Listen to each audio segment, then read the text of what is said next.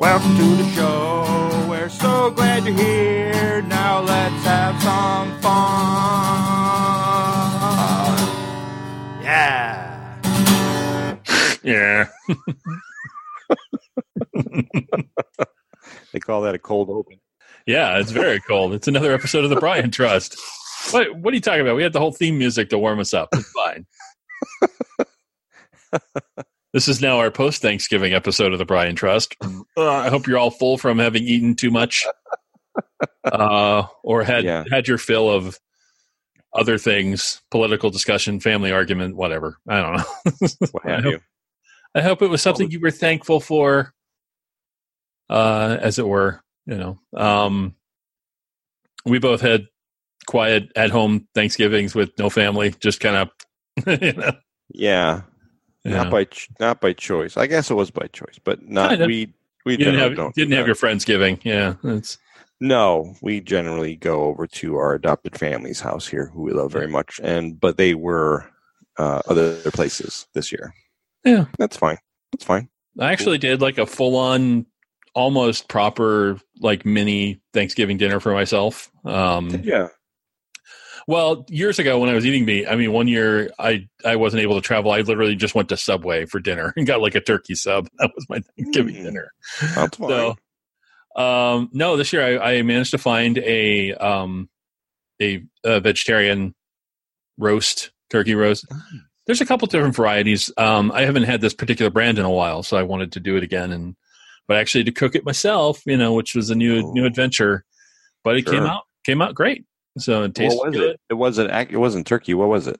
Well, it wasn't. The Tofurkey has one that they do that's like a Thanksgiving roast with stuffing in the middle, which I don't. But I don't care for the stuffing portion. Like the meat, such as it is not bad, but the stuffing is terrible. So corn, Quorn, for those of you out there, they make a roast that I had years ago.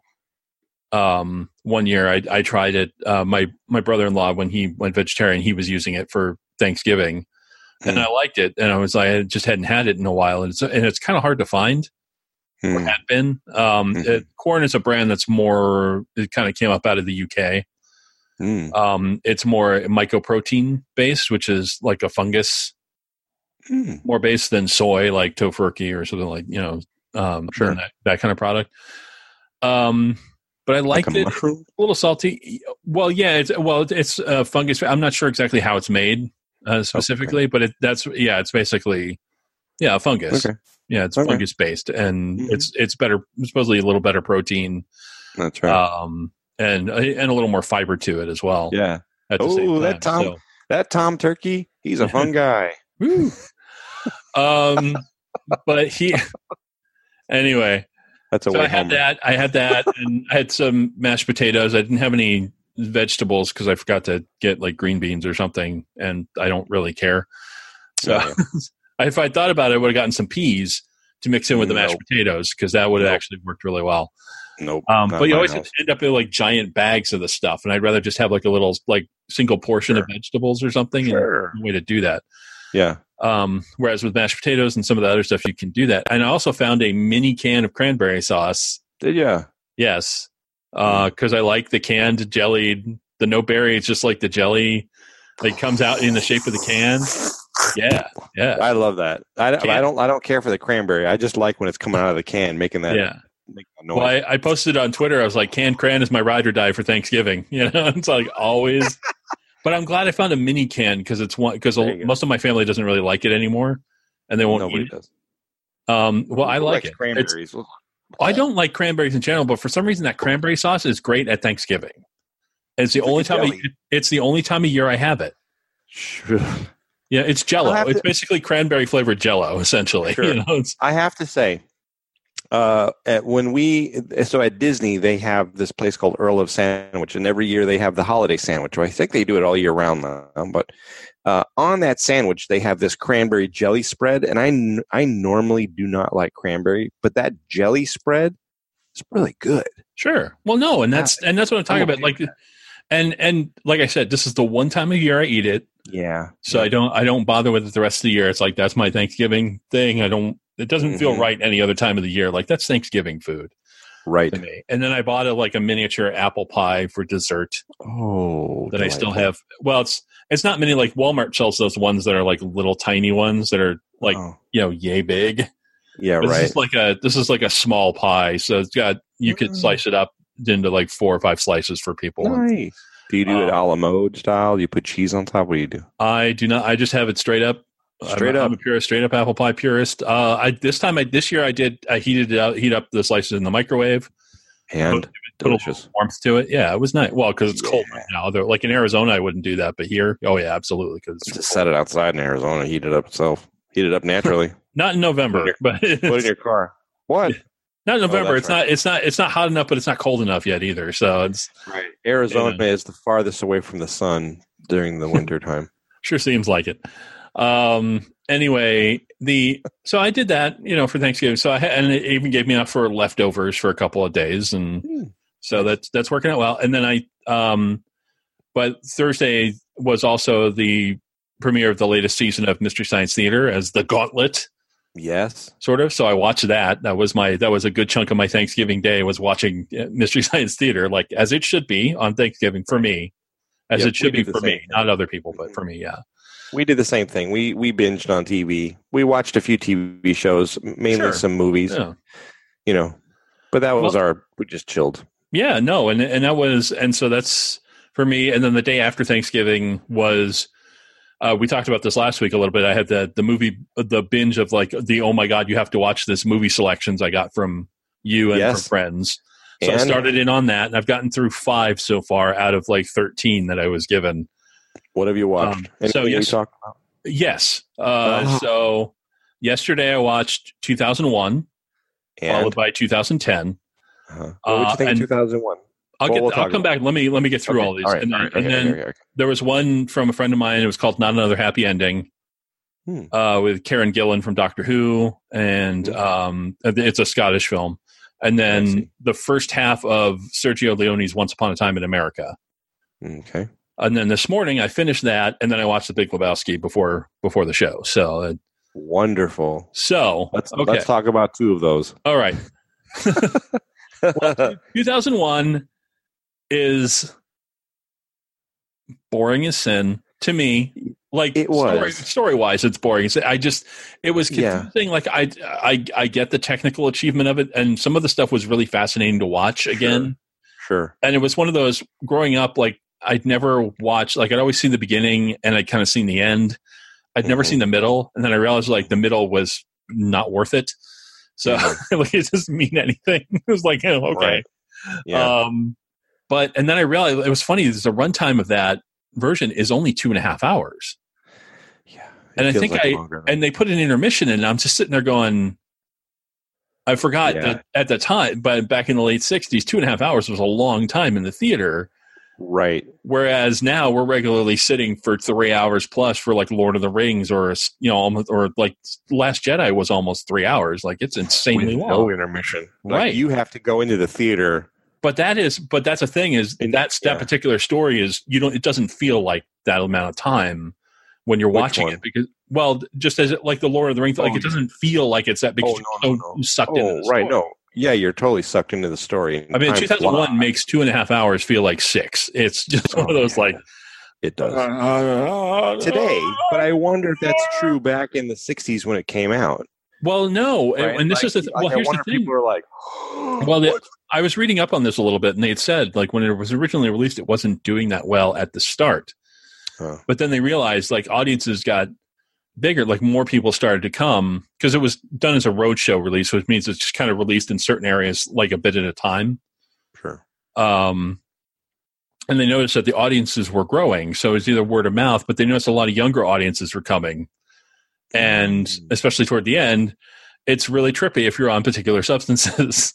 I would imagine so. So it's not a movie, and this is something Compro mentioned in that episode we shared about a couple weeks ago, which is for some people, if you're drunk or stoned, it's actually a really interesting experience. But otherwise, it's kind of appreciate the technical genius of it, but don't worry about trying to answer questions. And because it's a head scratcher. But even Arthur C. Clarke, when he wrote the book, which came out after the movie, Oh. He tweaked some things to make it a little clearer as to what was actually going on. Yeah, the So relic. supposedly the book is a little more the book is a little more coherent than the movie. Right. The relic, I think, is the biggest mystery. Like, what is that thing? Yeah. Well, yeah. And is it an alien thing watching over? What is that? Because it shows up and it, And then I watched 2010, which is kind of like the aliens of that series. Essentially, It's a little more action oriented. It's a little bit. It's a tighter story, like in terms of storytelling. Like there's less of 20 minutes of random wide shots of things, and right. Like it's a story that paces well, right, and goes along. And so it paces pretty well, and it gets done. And it's like okay, but it's not. I mean, it's a good movie. But it's all right. It holds up the way it was made. It's obviously a movie from 1984. Like it's really right. I had not seen that one. I have not seen 2010.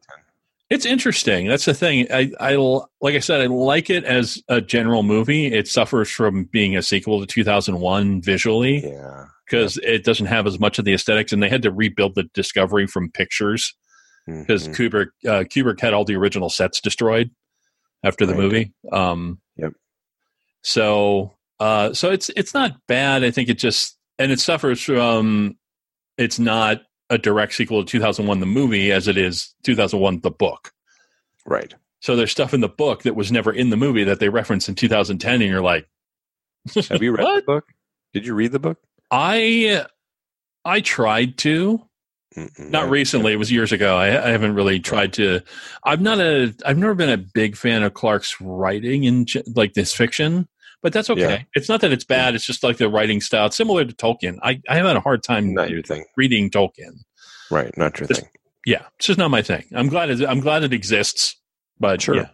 Right. It's a literary style that just doesn't appeal to you. Yeah. Not Another Happy Ending was a very schmaltzy rom-com, bordering on Hallmark level schmaltz, but that didn't quite get there.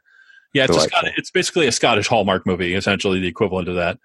Karen Gillan's playing this writer who writes this really morose book sort of thing, and she meets this publisher who changes the title, and she gets all mad about it, but then it becomes a bestseller and stuff, and they kind of have a meet cute, and he's the publisher guy, of course he's like super handsome or whatever, and so he ends up falling in love with her, and she's dating this other writer.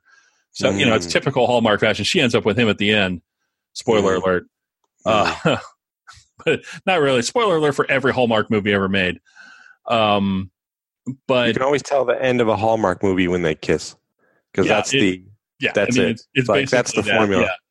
The credits roll shortly after the kiss. The end was kind of funny in how they figured out the ending of that. Sort of was kind of funny, and then it also had Ian DeCastiger, who's like pre-Agents of S.H.I.E.L.D.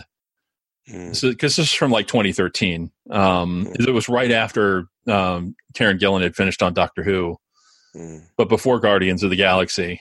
So it's like in that weird nether space. And Henry Ian Cusick from Lost was in it as the other writer boyfriend. It was good. It's a cute movie.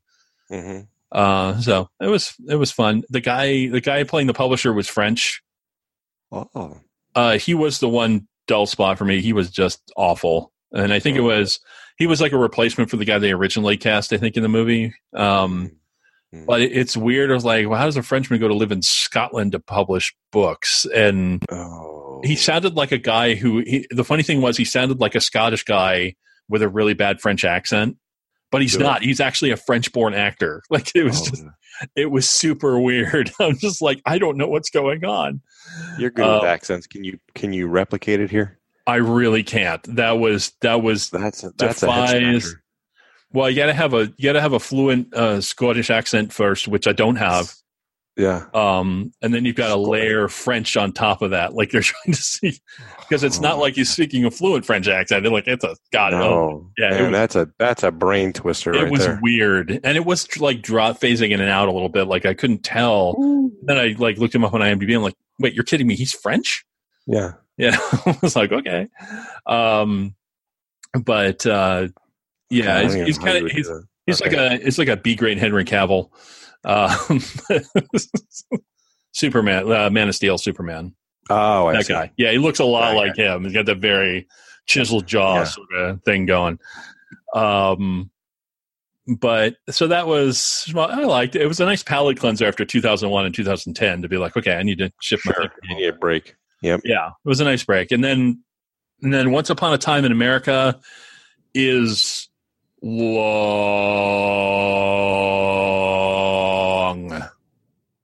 Wait a minute. It's long.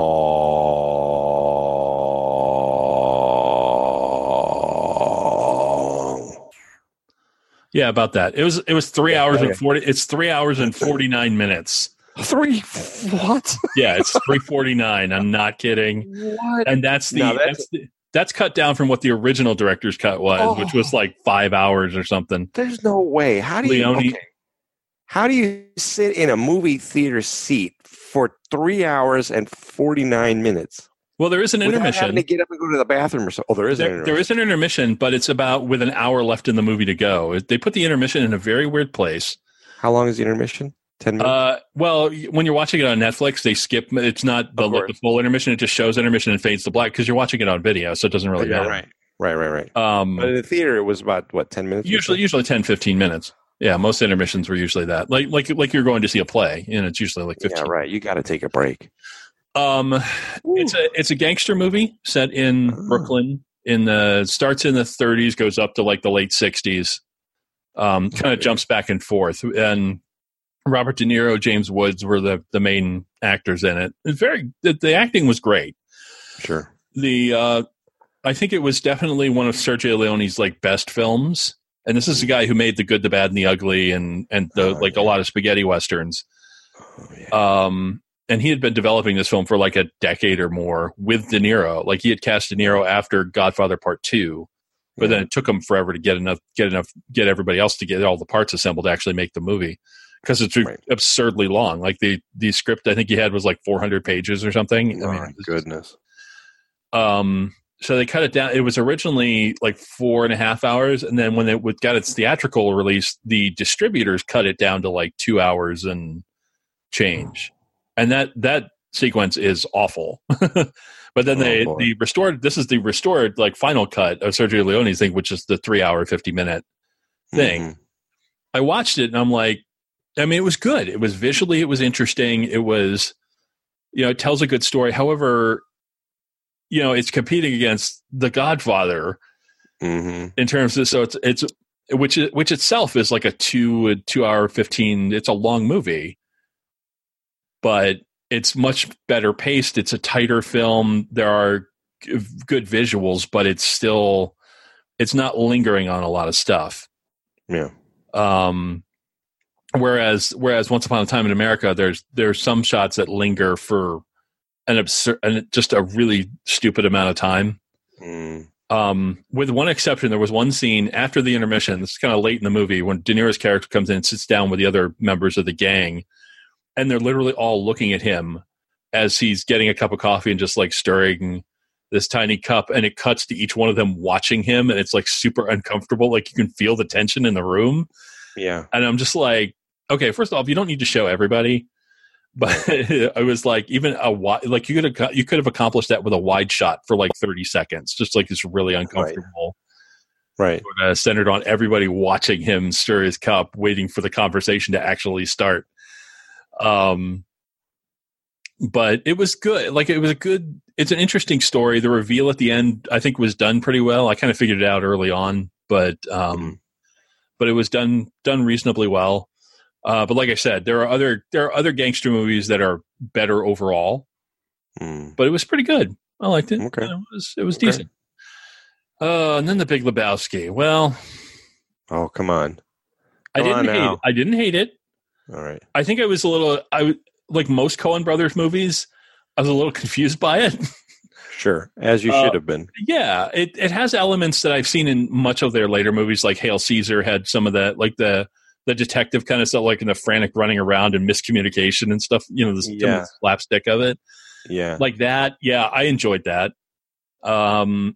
It was a little, I just kind of had to just abide, just let it wash over you, and just kind of like, it's just a thing that's out there that people think is the greatest movie ever made. And I don't know. It's not, I would say it's a great, I mean, it's got a lot of quotable lines in it for sure. Yes, it does.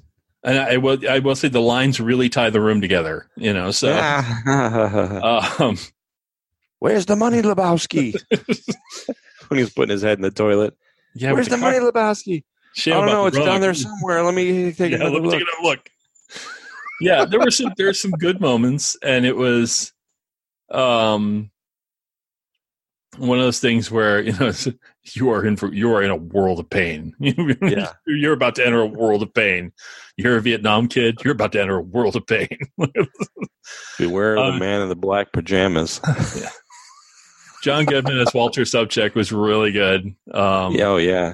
He played. And it was funny. I guess it was funny. I think it's in the IMDb trivia, but Jeff Bridges was coming off of movies where he's used to a lot of on-set rewrites and stuff.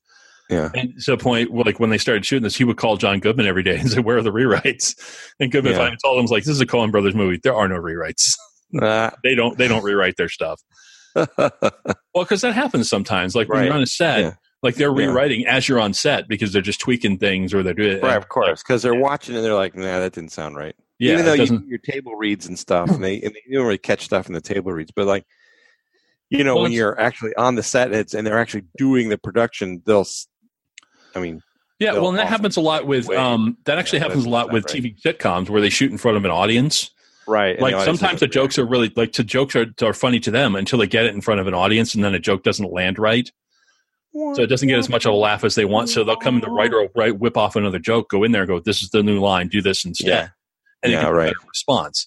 Yeah. So sometimes it just depends, and you just kind of as you go. I mean, I can't imagine actually doing that with a play. Get in there and it's like do another take, like come in, people and replacement lines and stuff. Man, that would be awesome. That would be an awesome play. That would be an interesting experience for the audience. Wouldn't that be something where it's like, no. Well, sometimes, yeah. Well, I mean, it's basically just an improv show at that point. Right. There is a gag in improv that they do that. Have you ever seen that one where they have a bell and they'll they're kind of improving the scene and then like somebody with a bell will ding it and they have to say another line and they'll ding it again. They have to say another line and they just keep doing that sometimes. It's like they change that line 7 times. It's pretty. Well, funny. Sometimes you've seen that on like Whose Line Is It Anyway, where they get certain lines that the audience wrote on pieces of paper. They have to work it into the scene. Yes, but I've seen stuff. I've seen shows where they do. I had a friend of mine in LA when I was there. They did improvised Jane Austen stories. So they would be characters like in a Jane Austen novel and about a given but the story would be completely improvised based on a given topic. Yeah. So they would just go into like this whole Jane Austen kind of story feel with the characters and relationships and there's some of that with there's some troupes that do that with Shakespeare. There's a few different groups that'll do things like that where it's completely improvised but in that particular style of literature, and it's very funny. Like it usually comes across pretty funny, right? But the Big Lebowski, I felt the Big Lebowski when I first saw it. The first time I saw it, I was like, "It's okay," right? Yeah. I did the same thing with Rushmore. I mean, totally different styles, but like I saw Rushmore, and I was like, "It was okay." And then a friend of mine was like, "What? That's a great movie. Watch it again."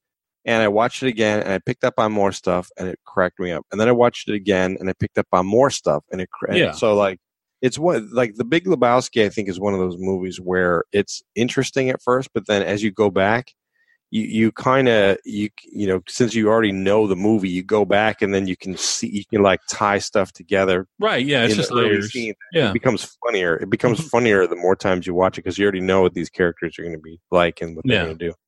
I mean, I liked how the main impetus of the story, the kidnapping, kind of resolved itself. I thought that was really kind of funny. Like I was like, okay. I see what's sort of happening there. Yeah. So I thought that was pretty good. And then, but yeah, no, I mean, I liked it. I thought it was. Yeah. I'm not Gaga again. It's the first time seeing it all the way through, so I don't really have a lot of understanding. It's not as deep of understanding because I haven't seen it like 10 or 12 times like some people or more have. You know, and that's okay. Like I think it's a good film. I'm glad it exists. That's right. I want my rug back. I want my rug back. Yeah. It really tied the room together. It really does tie the room together. You know, shut up, Donnie. But didn't he pee on his carpet? One of the bad guys in the beginning, he like whizzes all over his carpet. He pees on it, and then he finally convinces him that he's not the Lebowski they're looking for, and it's like, right. And then they're mad at him for having to come over and put his head in the toilet and pee on his carpet. That's why I have to watch that. One of those thugs, Mark Pellegrino, who's also a terrific actor, later on Supernatural, for a number of years and stuff. Sure. It's Lucifer. So he's he's a terrific actor. I love him in everything he does. And a very young Tara Reid, very young. Yes.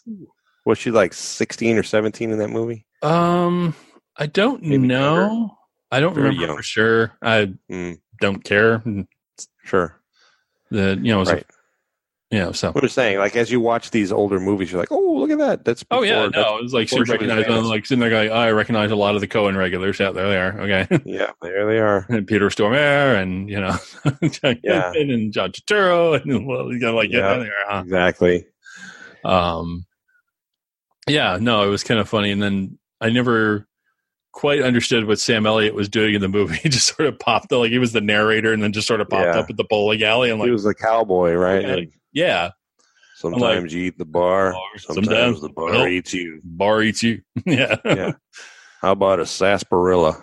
Yeah. So, I think what did the dude call it later? An odor soda or something like that. Odor soda. Yeah. Well, odors are what they call Western movies. At one point, probably during the 50s, like a slang term for it, but. Yeah. So I'm glad I finished that this morning. I specifically was like, I need to watch this early in the run so we could talk about it on the show. Sure. But the bowling motif. That was interesting jamming. For sure. Log jamming. Yeah. And then the gutter balls musical sequence was. Oh my goodness. That whole thing was very interesting. Yep. It was Kenny Rogers' song when they're bowling. I mean, that's like, yeah. The whole thing. It's just a fun movie. I don't know. Yeah. So it's very quotable. I got a bunch of other stuff to finish before. Hopefully, get through as much of it as I can. Probably tomorrow, tonight after rehearsal, and tomorrow I'll get through some more. Yep. Kind of stuff. Thankfully, a lot of this was available on the streaming services I'm already subscribed to. So there you go. Very handy. So I don't have to pay a lot of money. I had to for 2001 and 2010, but that's okay. Yep, it was worth it. Yes, so I think ish.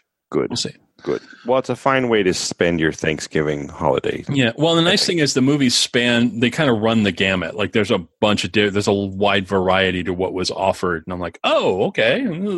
Right. Some of them took me by surprise. I'm like, all right, it was interesting coming from you, but all right. Right. Yeah.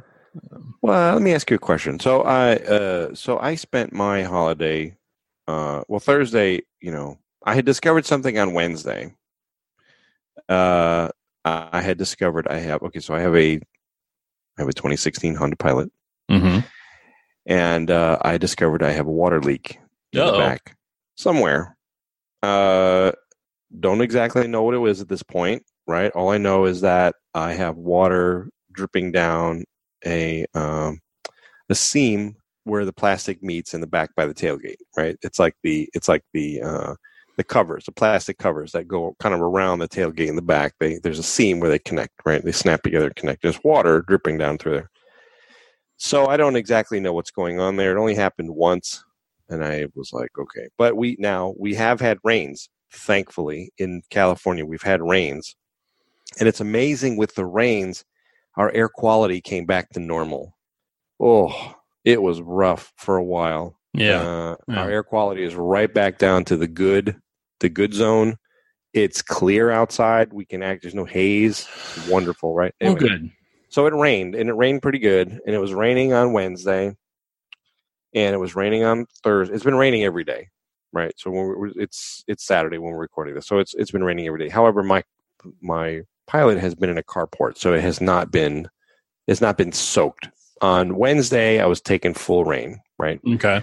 And so I have this leak in the back, and I was like, "What is that?" I don't know. So I called our Honda dealership, and I spoke with we have an advisor that's assigned to us.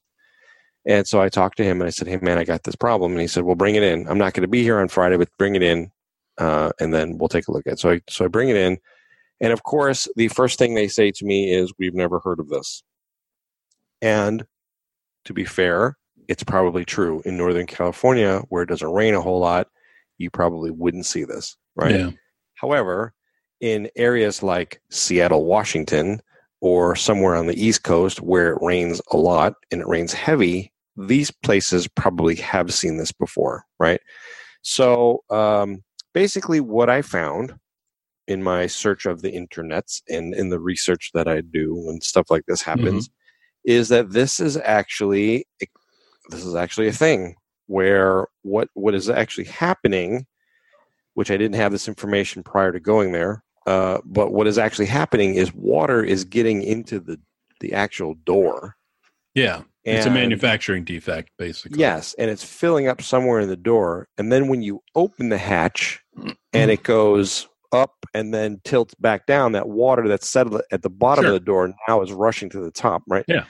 And what's happening, according to a lot of people, is that water is coming through these rubber tubes that hold electrical wire, but it's now getting funneled through that tube back into the cab, and then it makes its way down into the cracks in the ceiling where there's that seam, the plastic, and that because water has nowhere else to go, it just flows out of there.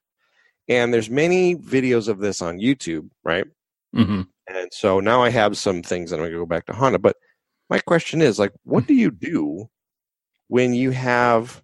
I mean, people have been complaining about this back. I mean, I found articles back to 2016, 2017 of people complaining about this and saying they brought it to their local Honda dealer and they're aware of it. They're not, but they can't fix it.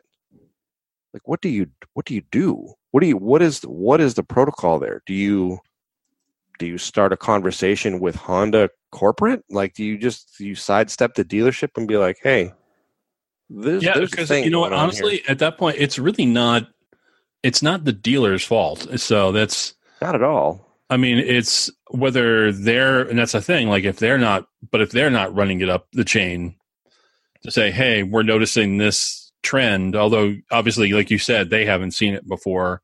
Right. Other places may have seen it, but I would think that at least there might be a TSB on it or nothing. There's nothing. Interesting. They didn't see anything. I know, which is interesting. But if you get into like, I subscribe to this forum called piloteers.org, and it's just all a bunch of pilot drivers, talking about their pilots, talking about like that's how I found the issue with the transmission that we were having with the rough shifting. I found it in that group. They were talking about a software upgrade that actually fixed that because the fluid was overheating, right? Ooh. So I brought that to my dealership. I showed them the thing. Then they did their research and they said, "Oh, yep, there's a TSB on it," right? In this case, I didn't have this information prior to going. I made a knee-jerk reaction decision. I was like, "Hey, there's water leaking. I got to take care of this." I did not do any research. I went right there, thinking that they would know what it was. Nope.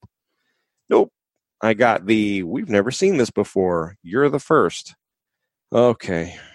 Right. And so what they did, which I don't think is going to fix this, but what they did is they said as a goodwill effort, because your car is out of warranty by 1,000 miles. Thank you very much. I have hit 37,000 miles. The warranty ended at 36. I have not found a good third-party warranty replacement for this. They said as a goodwill gesture, they are going to replace the seal around the door. I don't think it has anything to do with the seal, quite honestly.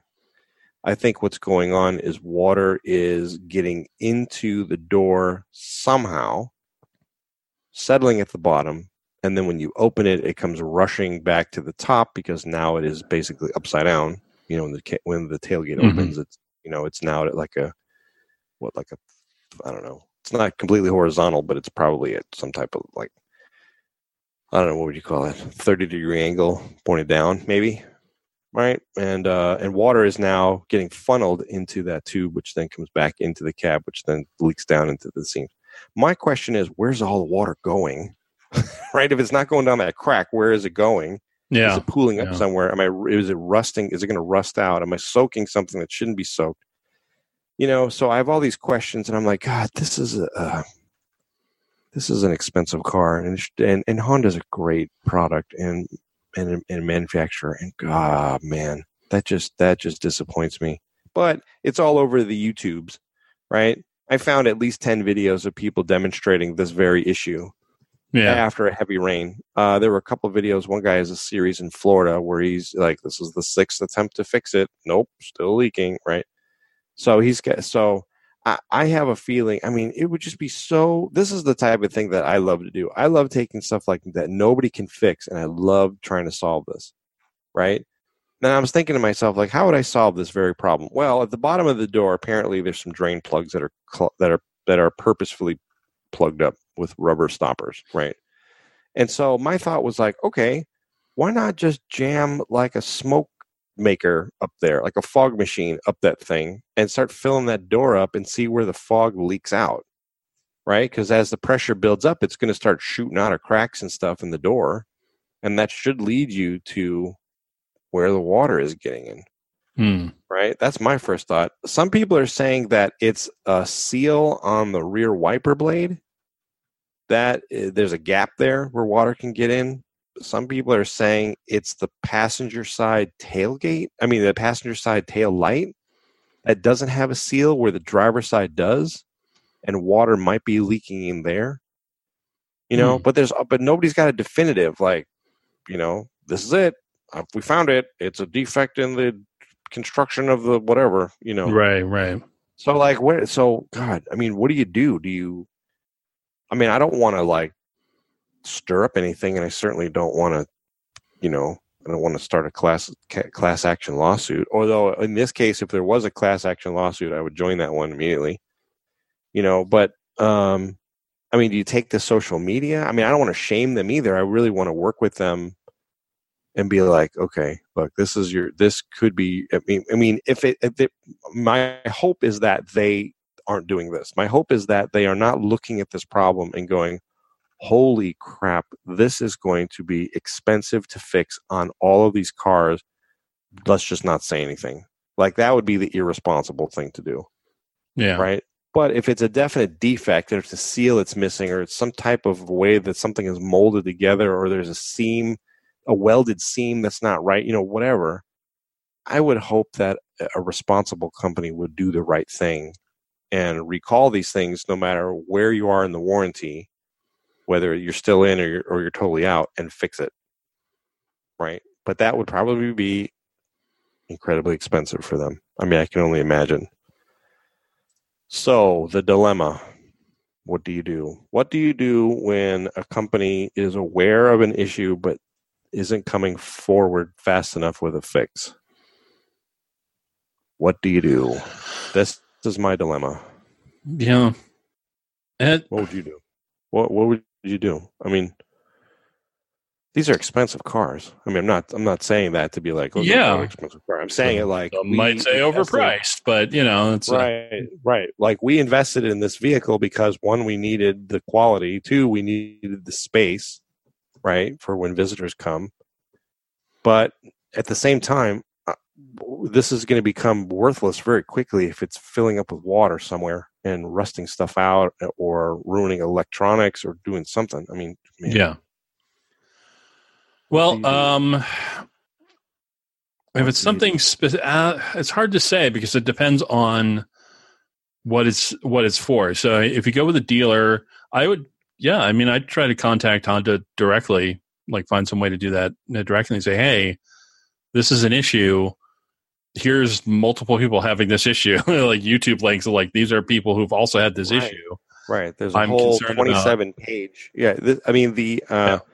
I think the Piloteers page is something like, I want to say it was 15 or 16 pages long of just people going like, have you fixed this? Here's more. Here's my video. Here's my pictures. Here's my, right? Like, I'm having the same problem.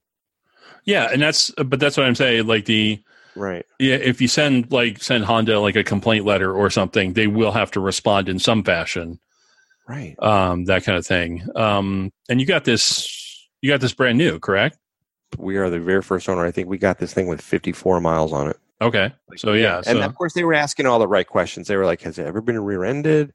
Has it ever been an accident? Have sure. You ever That's what you hit something, right? Mm-hmm. I mean, all of these questions, and I'm like, nope. And then, to be fair, they took the car and they didn't charge me a diagnostic fee, which they could have. Mm-hmm. And they ran it through their car wash with the manager in the back. Like, he sat in the cargo area and looked for leaks. Yeah. Now, here's the problem I had. They said they didn't find a leak, right? But when I opened up the hatch and felt the carpet was wet. Yeah. And I just was like, okay, I'm obviously, it's a Thanksgiving Friday and I've got the B teams here and I'm not going to get anywhere. I have to wait until the main players are back at Honda. Yeah. Right. In order to get anywhere. Well, and our advisor's great. Our advisor is awesome. Like, he works with us, right? And so he's a very that's why we love him. He's just like, we will give him information or whatever, and he takes it seriously. Yeah. But there's only so much that he can do, and that's where I go, okay. Yeah, I mean, they don't have any advisories from the manufacturer. They're not sure. That's the thing. If you're the only person reporting this, right, it's hard to go. Yeah, because and during my time at Apple, briefly, I had that brief stint at Apple, and we talked about some of this stuff from a customer service standpoint, which is if you're starting to see trends, but you have to wait for more than one person to actually say something about that issue to be like, right, okay, now we can escalate this to the engineers and have them take a look. Like, this is indicative of something that's actually wrong. Exactly. Like, this is where I feel like calling Seattle Honda, somewhere where it rains a lot. Yeah, well, there's nothing. Yeah, I would say give them a call. Just do your research and stuff. There's nothing wrong with that for sure. But yeah, I would definitely. Yeah. But that's what I'm saying is if you list all this out, so then when you contact, however you contact Honda, make a very detailed list of like, these are the things I've looked at. These are the things I've seen. These are, this is where I found it. That kind of thing. Something so they can look at it and go, oh, okay, yeah, this might be an issue. Let's have our engineers take a look at this and go, is this a thing? Yeah, exactly. They can take a look at it.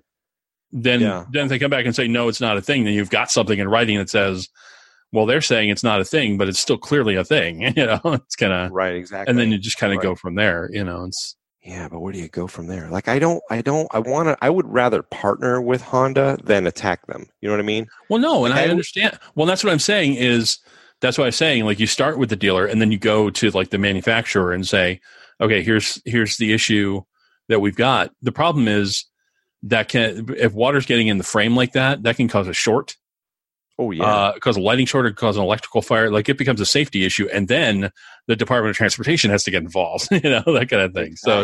Exactly. So you want to start at the level of like, absolutely contact Honda and say, hey, it may take a little while. I don't know what their turnaround time is on stuff like that. Sure. So. Right. Well, and thankfully we're in Northern California, and we're in a position where it doesn't rain that much here. Right. But I still run the car through a car wash. Yeah. That sort of thing. So that's it. That's just interesting. I'm sure the inside isn't rust treated. It's. I know, right? All these things puts a pit in my stomach. So I think that's. Yeah, I would just say, this is one of these things. These are things I'm thinking. Better yet, if it happens before then, is like the next time it rains, drive your car over there without an appointment and go. Right. Open it up. Yeah. Here you go. Basically. Just let it sit in the rain. Be like, I'm sitting in the rain for a little while. I'm coming in. I'm going to open this up and I'll show you. Yeah. Yeah, exactly. Well, but then even though I told them and the carpet was wet, right? Even though I told them and showed them and whatever, they were like, "We never heard of it before." Well, that's what I'm saying. Until they actually see water coming out of the tailgate, once they see it happening, it's not. And I get that. I get that skepticism. Like, they have to be skeptical about that stuff because, of course, we've not heard of it until we actually see it happen. It's like, oh, okay. Yeah. And that makes perfect sense to me. Like it sucks, but it makes perfect sense. Right. My thought is, and here's this cynical part of me. My thought is they have heard of this, and I bet if we were to go through the records of their pilot owners, I bet we would see it. I bet we'd see a trend. Well, that's what I'm saying is that's the thing is if they are, but that's the thing is that's why I'm saying go to the manufacturer, start there. Yeah. If they're not seeing anything or that kind of thing, then it becomes lawsuit worthy. They say like, yeah, they're covering this up.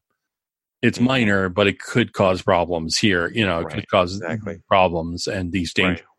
Exactly. Absolutely. Water is getting into areas where it should not be getting. Yep. That's what I think. That's what I think too. But that's frustrating. That's absolutely frustrating. Oh yeah. You never want to be the most interesting case when you bring your car somewhere or you go to the doctor. Like you never want to be I've never seen this before. You're the most interesting case I've seen in a long time. The most interesting case in the world. Yeah. Yeah. No, I've never seen this. When I was a kid, I had that happened to me where I was, what grade was I in? 8th grade, maybe 7th grade, something like that. And I could not stay awake. Like my parents would drag me to school. Well, not really. I'd take the bus, but I'd get inside and I could not keep my eyes open. And it wasn't that I wasn't sleeping. I just was so tired and I couldn't keep and I fell asleep in class. True story. I fell asleep in class. I woke up in my bed. Like I was so disoriented. Like, how did I get my parents said we had to pick you up from school. You don't remember coming to bed? Nope. 5 days. I slept for 5 days. Wow. Right? I got up, I think, to go to the bathroom and to eat briefly, and then I went right back to bed. Right? But for a whole week. Had you been to Africa recently? Is it like a sleeping sickness? Well, here's the thing. So they actually took a blood sample. I somehow made it to the doctor. I don't remember going to the doctor. And it came out orange. They got a blood sample from me, and they had said, we've never seen this before. We don't know what this is. So they sent my blood off to some lab. Yeah. And this is back in like 80, maybe 1983 too, something like that. And they came back. We got a phone call. They came back and they said, well, we have found what the issue is. Your son has a rare virus found in some foreign country. Oh, wow. Right? I was just joking. No, that's true. I don't remember what the country was, but they said that they didn't have the medicine here. They actually had to get it from out of country. Yeah. And we got it. It took a while, but we got it. And then I took it and I was back to normal probably within a few days after that. That freaked me out. But that was the doctor, we've never seen this before. The irony, of course, is that medicine was manufactured by a U.S. pharmaceutical company. Who knows? They shouldn't sell it here because it wasn't needed. Yeah, who knows? No, but I don't know. Yeah, that was interesting. That sucked. But yeah, well, yeah. The one and only time I fell asleep in class, I really fell asleep. And of course, I remember the teacher coming over and doing all the things like slamming a book on the table, all that stuff to wake you up. And I just would like open my eyes and then I'd go right back to sleep. And yeah, I woke up in bed. Had no idea how I got there. Yeah, that was an interesting one. But I don't ever want to be the most interesting case. Car, doctor, anything. Sure. No, I understand. I'm patient, right? Like I'm patient. I have a very analytical mind. I'm very analytical. I want to solve things. I want to get from point A to point B as fast as possible. So when this sort of stuff happens, the engineer in me kicks in and goes, we can solve this. This is a solvable thing. Like we can observe water dripping into something. We can observe the water flow. We know where it's winding up. How is it getting there? Follow the path. Yeah. Right. This is going to take either Honda knowing what this is. I'm sure they know what this is and actually doing something about it. Now, if it's super expensive and they're not doing anything about it, shame on you, Honda. Right. But if they truly don't know what it is, then I have faith that they will fix it and they will do the right thing and recall these things and fix this problem. Apparently, it happens on the 2016, 2017, and 2018 Honda Pilots because that was the redesign. 2016 was the redesign. Yeah, it absolutely sounds like a design flaw. So, yep, something. Anyway, but I just wanted to see what would you do about it. I mean, I think I'm going to do the right thing, and I'm going to work with the dealership. I'm probably going to make a phone call to some dealership in Seattle. What did I do? Seriously. Yeah, I'm serious. Like, I want to call a place where it rains a lot. It rains a lot in Seattle. I'd mark it 0. Huh? Just mark it 0. Mark it 0? Yeah. Mark it 0, Smokey. What are you talking about? You're in Vietnam, right? You're about to enter a band. Mark it 0. Oh, yeah, mark it 0. Forward over the line. Mark it 0, Smokey. Oh, yeah. Mark it 8, dude. Just trying to lighten things up. Yeah. Okay. No, that was good. Yeah. But anyway, so that's what I think I'm going to do, and I'll report back later. I think I'm going to work with the dealer here. I'm going to be like, okay, here's what I found. Here are the things. What do you suggest I do? And then I think I'm going to start calling around. Maybe I'll call.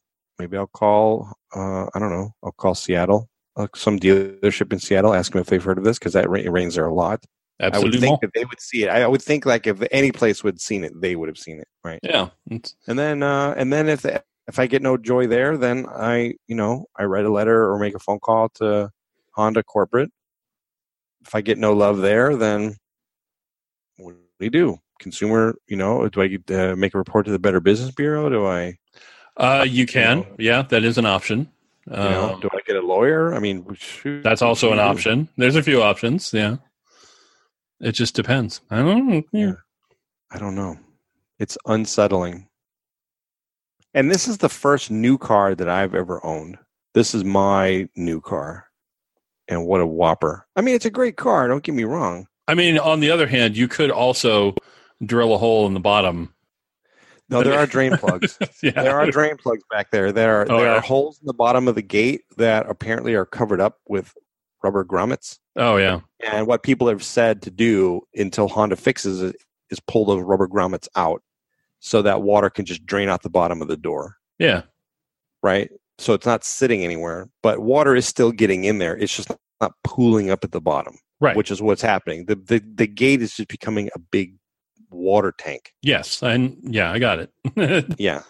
So, I mean, but pulling the rubber thing out would solve the issue of water coming back into the cab when you open the door, because now it's got a place to go. It's got a place to drain out. However, that's not fixed. That's a workaround. What is the fix is keep the water from getting in there in the first place. Right. That's the issue. That's the thing. Yep. Oh, what a dilemma. I wonder if any of our listeners have dealt with something like this. I don't know. How did you deal with it? I don't know. Maybe they should contact us. Perhaps. They could. Mm-hmm. There's a few avenues for that, It's is there? Yeah, it's true. I mean, we've got the contact form on our website at BrianTrustPodcast.com. We do? We do. Oh. They could also contact us by email at BrianTrustPodcast@gmail.com. They could also find us on Facebook. What? Yeah, it's true. Facebook.com/The Brian Trust. Wow. I know, right? We're also on Twitter. Yeah. The show is at The Brian Trust. In fact, you're on Twitter too, aren't you? And so am I. Yeah. Really? Yeah. I'm at Actor Geek. I'm at B. Selke. See, there you go. I know. So tell us what you think, folks. If you have car trouble, we're not lawyers. We're not telling you what to do. We just want to know what you did so he can copy it. Maybe or any type of trouble. Like you've bought a product, you've spent your hard-earned money, you've bought a product, they've marketed it in a certain way, and it doesn't do what it says it's supposed to do. In my case, my tailgate's not supposed to fill up with water. Okay. You could always pick it. No. I'm going to tell you a story about that. Just to end this on a lighter note. Sure, please. So years ago, I did some work for Radio Shack, RIP. I worked there for a short time in Flagstaff when I was living there. I went back to school, and I was working there. And there was a guy who at one point started boycotting the store, started picketing the store. Like, he was literally out on the sidewalk with a sign, walking up and down, like, Radio Shack doesn't care about you. They only care about your money. Oh. So two things. First off, the funny thing was I asked my manager about it because I was curious one day about the guy, because I saw it out there, and this guy would drag his wife and his kid out there to picket as well. And you could tell they were totally not interested. But, so I asked my boss about it one day. I was like, so what's going on with this? And he's like, oh yeah. So apparently the guy had this product he brought in to get a replacement because it stopped working. And the manager refused to do anything about it because he couldn't. A, it was out of warranty, and B, Radio Shack had stopped carrying that product altogether like 3 years before. So like it wasn't even anything that we actually did anything with anymore. So it was. Yeah. It was kind of funny, and so apparently this guy ranted and raved about it, and then proceeded to picket. And they were out there for weeks, like every day for like 4 or 5 or 6 weeks. Like they were out there all the time. The flip side of that, of course, was that it actually increased our business, because the store was kind of tucked behind in the corner behind a Safeway, and you couldn't really see us from the street. Right. So a lot of people came in and go, "I had no idea this was here." Well, because the nearest Radio Shack was on the other side of town. Yeah, right. They're like, what's all this picketing? Yeah, look, there's a Radio Shack. I didn't know that was there. Yeah. So we actually got more business for a while. It actually increased our sales for several months afterward. Like, we got more people in. So when that started happening, like I would make sure when I would drive home, like to drive by and honk and thank you, like wave and say thank you. Eventually he gave up and went away, but it was always a very funny, and like the kids out there just with the sign like, oh God, I don't want to be here. Yeah. I felt so bad for his family. Like they're out there, like he's just like, I'm outraged, and they're all like, yes, honey, we know you're outraged. It's at least it's nice weather out here. You can just sit and so I thought that was very funny. I've never seen anybody actively picket something by themselves like that. Like I've seen groups. Obviously, I've seen when unions will picket on work sites and things. You see that, and obviously as an actor, you'll see that with SAG-AFTRA will picket a particular producer or something for if they're having contract issues, right? And there's a time and a place for that for sure. That was a very odd circumstance where that's not where I would have gone with that. Yeah. Like, did you try contacting the company? Like, they're going to give you the same answer. Like, we don't make this product anymore. Like, we literally can't support it. There's nothing we can. Right.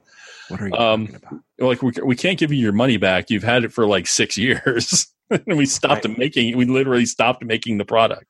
Yeah.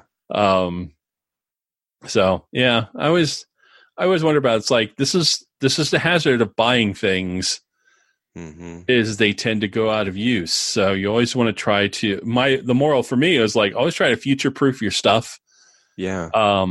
Make sure that it's as interoperable as possible. Like I said, like especially in today's digital culture, I try to make things as like with my notes and stuff on a computer, I'll try and type it in plain text. Sure. It's just a regular text file because everything's going to be able to read text probably for eternity. Right. Or it'll be easily convertible to something else at that point, as opposed to using Microsoft Word or things like that, where it's like some weird format where you're just like, oh, I can't do anything with this. Yeah. I would rather have it in plain text where I can find it, as well. Right. So. Right. So yeah, it's something to think about. Yeah. Going forward, I mean, picture formats, JPEG is pretty universal, sort of, there's certain things like that. Or have an upgrade plan as soon as you buy something, especially. Well, have something in place. Think about that, like the apps I buy. I was going to say, have it in your head that like when you buy a laptop in 5 to 7 years, you're going to have to replace that thing. Like I've worked with several people. Yeah, and it's not even for me. It's not even that. Like the apps I pick, I'm very specifically like, is this cross-platform? It's like it's not just on Mac. Is it available on Windows? Is it available on Linux? Is it a web-based application? Is it And if it's web-based, can I get my information out of it if I put it in there? It's because that's the big problem with Evernote. Yeah, which you can get stuff out, but it's in like this really bizarre format that you can't ever open again. It's like, why? Yeah. So I've tried to be careful with some of that. Like I have a script I was trying to dig up, and I couldn't find the scripts that I had, but I found the original. There's a software screenwriting program called Celtics, which I'd used at the time, and this was 10 years ago when I wrote this for my capstone stuff. And I still had that file, but I had to go on the internet and find an old version of that because they had moved to a web-based platform. Yeah. Which you have to subscribe and pay money to in order to actually use it. I'm like, I can't do that. So I went back and found the old version of the software that could open this file so I could get my scripts out so I can rewrite them. I'm like, thank God I found all my data. Yeah. I'm like, yay, this is good for me in theory. Yeah. So that's one of those things. I just thought that was So always be aware of what you're getting, so that you don't get hosed in the future or end up water on your car loan or buyer beware. Indeed. I wish can I return my country for a full refund? UK, take us home. Yeah. Anyway. No. You've been away for far too long. Yeah. I live in the state. Why? What do you mean? I come from the state of denial. No, you don't. No, I don't. No, wait. Yeah, maybe I do. I don't know. I'm not sure anymore. No, I live in the state of confusion. Okay. Now that we've firmly gone off the rails, it's a good place to end this episode. And that's episode 108. What? Yeah, 108. Nice. Of the Brian Trust. Yes. That's going to do it for episode 108.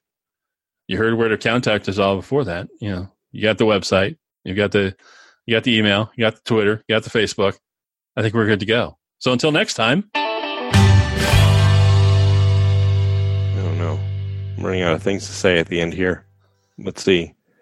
Until next time. You got to come up with something. You got to remember the stinger on the end really ties the room together. Yeah, that's right.